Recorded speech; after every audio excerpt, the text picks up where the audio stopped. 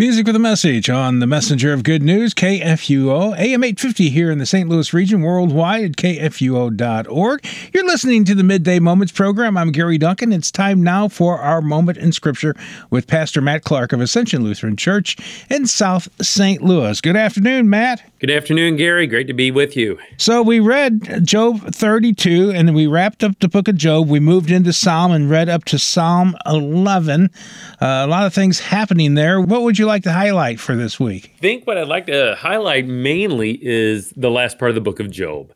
With our listeners, we've been walking through that with them for the past couple weeks, and some of it has been kind of confusing, leaving us scratching our heads maybe. The book of Job starts out kind of weird, right? Yeah. The Satan comes before God, and God says, "Hey, how about my man Job? Yeah, sure. He's faithful to me, right?" It's like, go get Job. Test Job. Let's see if he passes the test. Yeah. So God allows Satan to really, torment Job. He loses his family, at least his children. He loses his possessions. And then he even loses his health, too. And then we see throughout the rest of the book, we have this time of questioning. And remember, we told our listeners, don't take their advice, the advice of Job's friends, because it's not very good. Yeah, that goes for our friends as well. Sometimes that advice is not very good. And, that's for sure. Well, and hey, sometimes it even goes for us. Sometimes we put our foot in our mouth when we're trying to console someone who's grieving or hurting or in the hospital, and all of a sudden our words don't become very helpful. Yeah, that's more than sometimes. But I wanted to ask, aren't we tested too? So, good question. And I think maybe a good way of looking at it is there's times in our life where we're certainly disciplined. I think that's part of it. You know, when we think of, in the New Testament, it talks about God disciplining those he loves. And we have that picture throughout the scriptures of God as a heavenly father, and we're his dear children.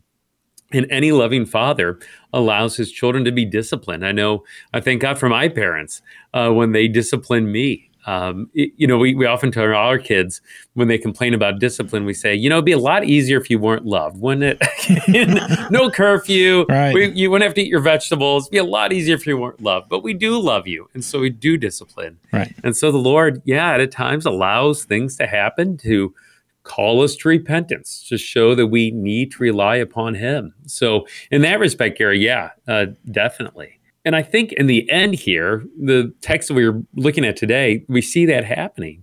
That in the end, that's the lesson that Job learns is he needs to rely on the Lord, just as we do. His trust needs to be in the Lord. So instead of doing what his friends do, which is trying to figure out God, read God's mind, try to determine why bad things happen, no, let God be God and realize that we're not him. We're not God. He's the creator. We're just the creation. And so what I'd like to focus on a little bit today, Gary, is finally God's answer, because we have this question of God and God, why is this happening? And all these folks like Job and his friends trying to give a response to that question and give an answer to it. And God has pretty much remained silent up to this point, but God breaks his silence. And it's kind of interesting. Beginning with chapter 38, God begins to answer their questions, not directly, but he answers them with more questions, but there's a point to God's questions.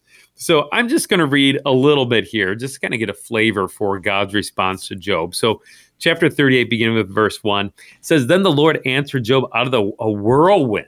All right, so this thing of power. And he says, "Who is it that darkens counsel by words without knowledge, dressed for action like a man? I will question you, and you will make it known to me. Where were you when I laid the foundation of the earth? Tell me if you have understanding. Who determined its measurements? Surely you know. Or who stretched out its line upon it?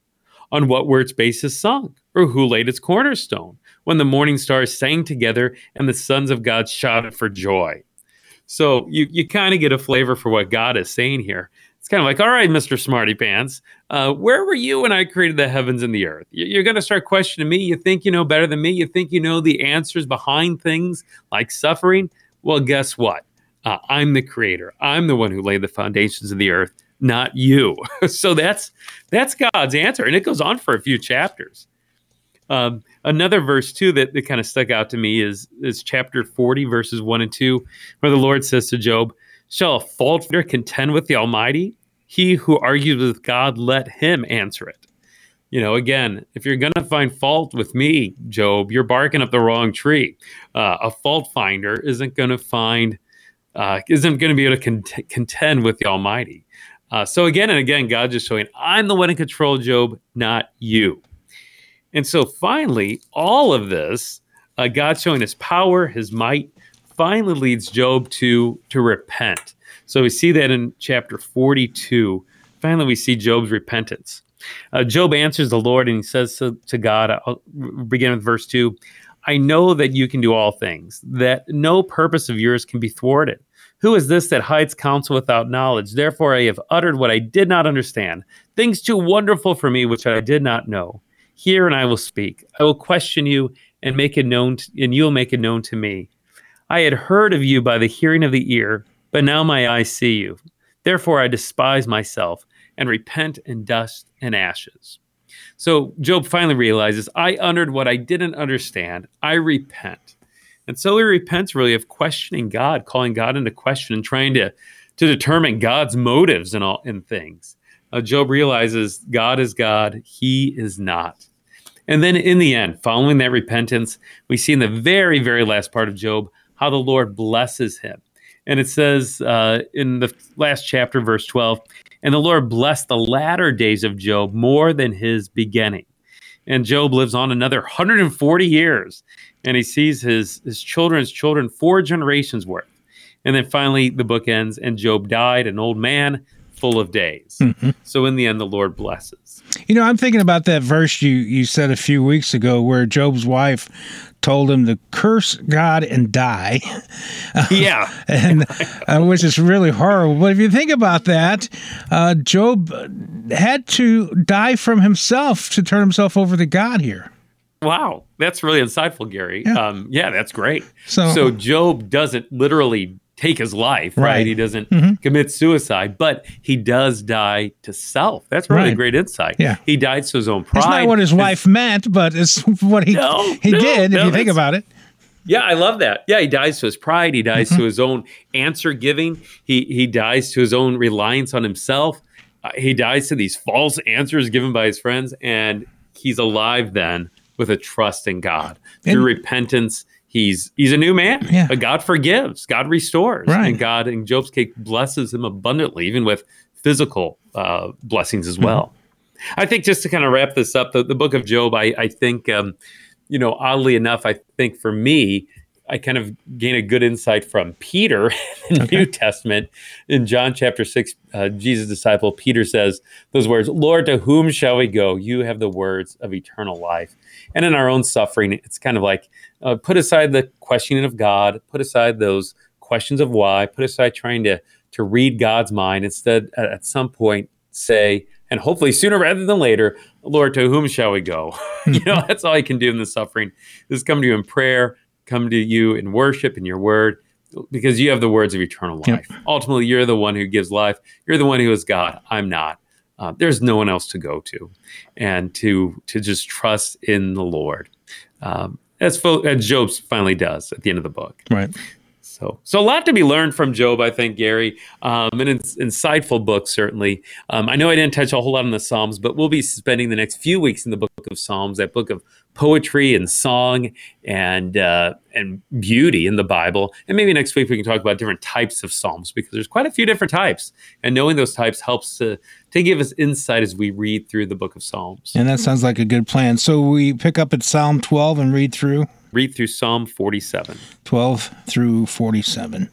Okay, would you like to lead us in prayer as we wrap up our segment here? Sure, be happy to. Lord God, during times of suffering in our life, grant that we may not call you into question, but instead trust in you. Lord, help us to realize that you are the creator of the heavens and the earth. You are God Almighty, and we are not. Help us to die to self, as we talked about, and instead to look to you, because, Lord, to whom shall we go? You have the words of eternal life. And thank you for giving us eternal life in the one who is the Word made flesh. When we look at Jesus, we know that we are not abandoned, that you love us no matter what. We pray this in his name. Amen. Amen. Thank you, Matt, and I look forward to talking to you next week. Yeah, thanks, Gary. Great to talk with you as always. Take care. Thanks. We are worldwide at kfuo.org, AM 850 here in the St. Louis region.